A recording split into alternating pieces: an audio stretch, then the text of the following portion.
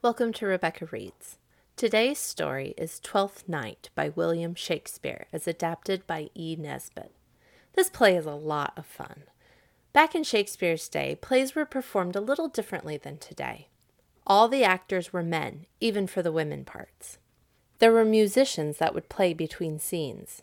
Shakespeare's Globe Theatre, just outside the London city limits, it's right in the middle of London now, was circular. The stage jutted out with an open floor around it. The seats were in the circle part. The least expensive entry allowed a person to stand on the ground the entire performance. The actual seats cost more and were more expensive the higher you went. The original Globe Theatre burned down, but they have rebuilt it in London right where it used to be. You can go see plays there today. They have a group that does plays just like Shakespeare did. All men actors, musicians playing old instruments, and costumes from Shakespeare's time period.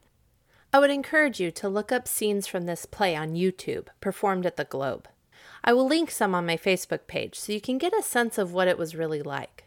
Also, while you're listening to the play, pay really close attention to who is who. There was a lot of mix-up, and if you lose track of the characters, it can get confusing. Don't forget to stay after the story for this week's poem. And now for Twelfth Night. Orsino, the Duke of Illyria, was deeply in love with a beautiful countess named Olivia. Yet was all his love in vain, for she disdained his suit, and when her brother died, she sent back a messenger from the Duke, bidding him tell his master that for 7 years she would not let the very air behold her face, but that, like a nun, she would walk veiled. And all this for the sake of a dead brother's love, which she would keep fresh and lasting in her sad remembrance. The Duke longed for someone to whom he could tell his sorrow and repeat over and over again the story of his love, and chance brought him such a companion. For about this time a goodly ship was wrecked on the Illyrian coast, and among those who reached land in safety were the captain and a fair young maid named Viola.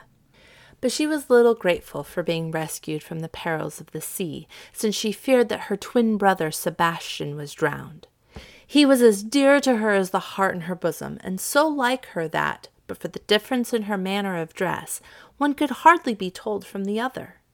The captain, for her comfort, told her that he had seen her brother bind himself to a strong mast that lived upon the sea, and thus there was hope that he might be saved. Viola now asked in whose country she was, and learning that the young Duke Orsino ruled there and was as noble in his nature as in his name, she decided to disguise herself in male attire and seek for employment with him as a page. In this she succeeded, and now from day to day she had to listen to the story of Orsino's love. At first she sympathized very truly with him, but soon her sympathy grew to love. At last it occurred to Orsino that his hopeless love suit might prosper better if he sent this pretty lad to woo Olivia for him. Viola unwillingly went on this errand, but when she came to the house, Malvolio, who was Olivia's steward, a vain officious man, sick, as his mistress told him of self-love, forbade the messenger admittance. Viola, however, who was now called Cesario, refused to take any denial, and vowed to have speech with the countess. Olivia, hearing how her instructions were being defied, and curious to see this daring youth, said, "We'll once more hear Orsino's embassy." When Viola was admitted to her presence, and the servants had been sent away, she listened patiently to the reproaches which this bold messenger from the Duke poured upon her, and listening, she fell in love with the supposed Cesario, and when Cesario had gone, Olivia longed to send some love token after him. So, calling Malvolio, she bade him follow the boy. "He left this ring behind him," she said, taking one from her finger. "Tell him I will none of it." Malvolio did as he was bid, and then Viola, who of course knew perfectly well that she had left no ring behind her, saw with a woman's quickness that Olivia loved her. Then she went back to the Duke, very sad at heart for her lover, and for Olivia, and for herself.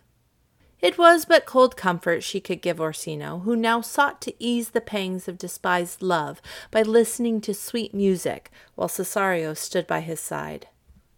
"Ah," said the Duke to his page that night, "you too have been in love." "A little," answered Viola. "What kind of woman is it?" he asked. "Of your complexion," she answered. "What years, in faith?" was his next question. To this came the pretty answer, "About your years, my lord." "Too old, by heaven!" cried the Duke. "Let still the woman take an elder than herself." And Viola very meekly said, "I think it will, my lord." By and by Orsino begged Cesario once more to visit Olivia and to plead his love suit. But she, thinking to dissuade him, said, "If some lady loved you as you love Olivia—" "Oh, that cannot be," said the Duke. "But I know," Viola went on, "what love woman may have for a man. My father had a daughter loved a man, as it might be," she added, blushing. "Perhaps, were I a woman, I should love your lordship." "And what is her history?" he asked. "A blank, my lord," Viola answered. "She never told her love, but let concealment like a worm in the bud feed on her damask cheek. She pined and thought, and with a green and yellow melancholy she sat, like patience on a monument, smiling at grief. Was not this love indeed?" "But died thy sister of her love, my boy?" the Duke asked. And Viola, who had all the time been telling her own love for him in this pretty fashion, said, "I am all the daughters my father has and all the brothers. Sir, shall I go to the lady?" "To her in haste," said the Duke, at once forgetting all about the story, "and give her this jewel." So Viola went, and this time poor Olivia was unable to hide her love, and openly confessed it with such passionate truth that Viola left her hastily, saying, "Never more will I deplore my master's tears to you." But in vowing this, Viola did not know the tender pity she would feel for others' suffering. So when Olivia, in the violence of her love, sent a messenger praying Cesario to visit her once more, Cesario had no heart to refuse the request. But the favors which Olivia bestowed upon this mere page aroused the jealousy of Sir Andrew Aguecheek, a foolish, rejected lover of hers, who at that time was staying at her house with her merry old uncle Sir Toby. This same Sir Toby dearly loved a practical joke, and knowing Sir Andrew to be an arrant coward, he thought that if he could bring off a duel between him and Cesario, there would be rare sport indeed. So he induced Sir Andrew to send a challenge, which he himself took to Cesario. The poor page, in great terror, said, "I will return again to the house. I am no fighter." "Back you shall not to the house," said Sir Toby, "unless you fight me first." And he looked a very fierce old gentleman. Viola thought it best to await Sir Andrew's coming, and when he at last made his appearance, in a great fright, if the truth had to be known, she tremblingly took her sword, and Sir Andrew, in like fear, followed her example. Happily for them both, at this moment some officers of the court came on the scene, and stopped the intended duel. Viola gladly made off with what speed she might, while Sir Toby called after her, "A very paltry boy, and more a coward than a hare." Now, while these things were happening, Sebastian had escaped all the dangers of the deep, and had landed safely in Illyria, where he determined to make his way to the Duke's court. On his way thither, he passed Olivia's house, just as Viola had left it in such a hurry, and whom should he meet but Sir Andrew and Sir Toby. Sir Andrew, mistaking Sebastian for the cowardly Cesario, took his courage in both hands, and walking up to him, struck him, saying, "There's for you." "Why, there's for you, and there," said Sebastian, biting back a great deal harder, and again, till Sir Toby came to the rescue of his friend. Sebastian, however, tore himself free from Sir Toby's clutches, and drawing his sword would have fought them both, but that Olivia herself, having heard of the quarrel, came running in, and with many reproaches sent Sir Toby and his friend away. Then turning to Sebastian, whom she too thought to be Cesario, she besought him with many a pretty speech to come into the house with her. Sebastian, half dazed, and all delighted with her beauty and grace, readily consented, and that very day, so great was Olivia's haste, they were married before she had discovered that he was not Cesario, or Sebastian was quite certain whether or not he was in a dream. Meanwhile, Orsino, hearing how ill Cesario sped with Olivia, visited her himself, taking Cesario with him. Olivia met them both before her door, and seeing, as she thought, her husband there, reproached him for leaving her, while to the Duke she said that his suit was as fat and wholesome to her as howling after music. "Still so cruel," said Orsino. "Still so constant," she answered. Then Orsino's anger growing to cruelty, he vowed that, to be revenged on her, he would kill Cesario, whom he knew she loved. "Come, boy," he said to the page. And Viola, following him as he moved away, said, "I, to do you rest, 1,000 deaths would die." A great fear took hold on Olivia, and she cried aloud, "Cesario, husband, stay!" "Her husband?" asked the Duke angrily. "No, my lord, not I," said Viola. "Call forth the Holy Father," cried Olivia. And the priest who had married Sebastian and Olivia, coming in, declared Cesario to be the bridegroom. "Oh, thou dissembling cub," the Duke exclaimed, "farewell, and take her, but go where thou and I henceforth may never meet." At this moment Sir Andrew came in with bleeding crown, complaining that Cesario had broken his head and Sir Toby's as well.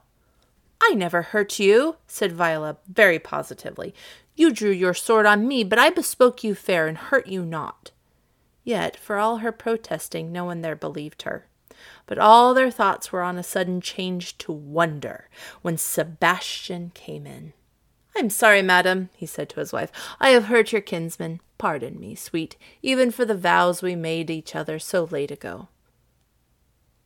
"One face, one voice, one habit, and 2 persons," cried the Duke, looking first at Viola and then at Sebastian. "An apple cleft in 2, said one who knew Sebastian, "is not more twin than these 2 creatures. Which is Sebastian?" "I never had a brother," said Sebastian. "I had a sister, whom the blind waves and surges have devoured. Were you a woman," he said to Viola, "I should let my tears fall upon your cheek and say, 'Thrice welcome, drowned Viola.'" Then Viola, rejoicing to see her dear brother alive, confessed that she was indeed his sister Viola. As she spoke, Orsino felt the pity that is akin to love. "Boy," he said, "thou hast said to me 1,000 times, thou never shouldst love woman-like to me." "And all those sayings will I overswear," Viola replied, "and all those swearings keep true." "Give me thy hand," Orsino cried in gladness. "Thou shalt be my wife and my fancy's queen." Thus was the gentle Viola made happy, while Olivia found in Sebastian a constant lover and a good husband, and he in her a true and loving wife. Thank you for listening to Twelfth Night. Did you like all the confusion between Viola, Olivia, Sebastian, and the Duke? Why do you think Shakespeare's plays have lasted so long? Why do we still laugh at these stories that were written 400 years ago? Today's poem is Shakespeare's Sonnet 130. Listen carefully. See if you would want to be in love with the woman he describes, but then look for the twist at the end. It reads, "My mistress' eyes are nothing like the sun. Coral is far more red than her lips red. If snow be white, why, then her breasts are dun. If hairs be wires, black wires grow on her head. I have seen roses damasked red and white, but no such roses see I in her cheeks. And in some perfumes there is more delight than in the breath that from my mistress reeks. I love to hear her speak, yet well I know that music hath a far more pleasing sound. I grant I never saw a goddess go. My mistress, when she walks, treads on the ground. And yet, by heaven, I think my love as rare as any she belied with false compare." And that is another episode of Rebecca Reads. Make sure to check my Facebook page on Fridays for good book recommendations. Keep reading and join me next week for another episode of Rebecca Reads.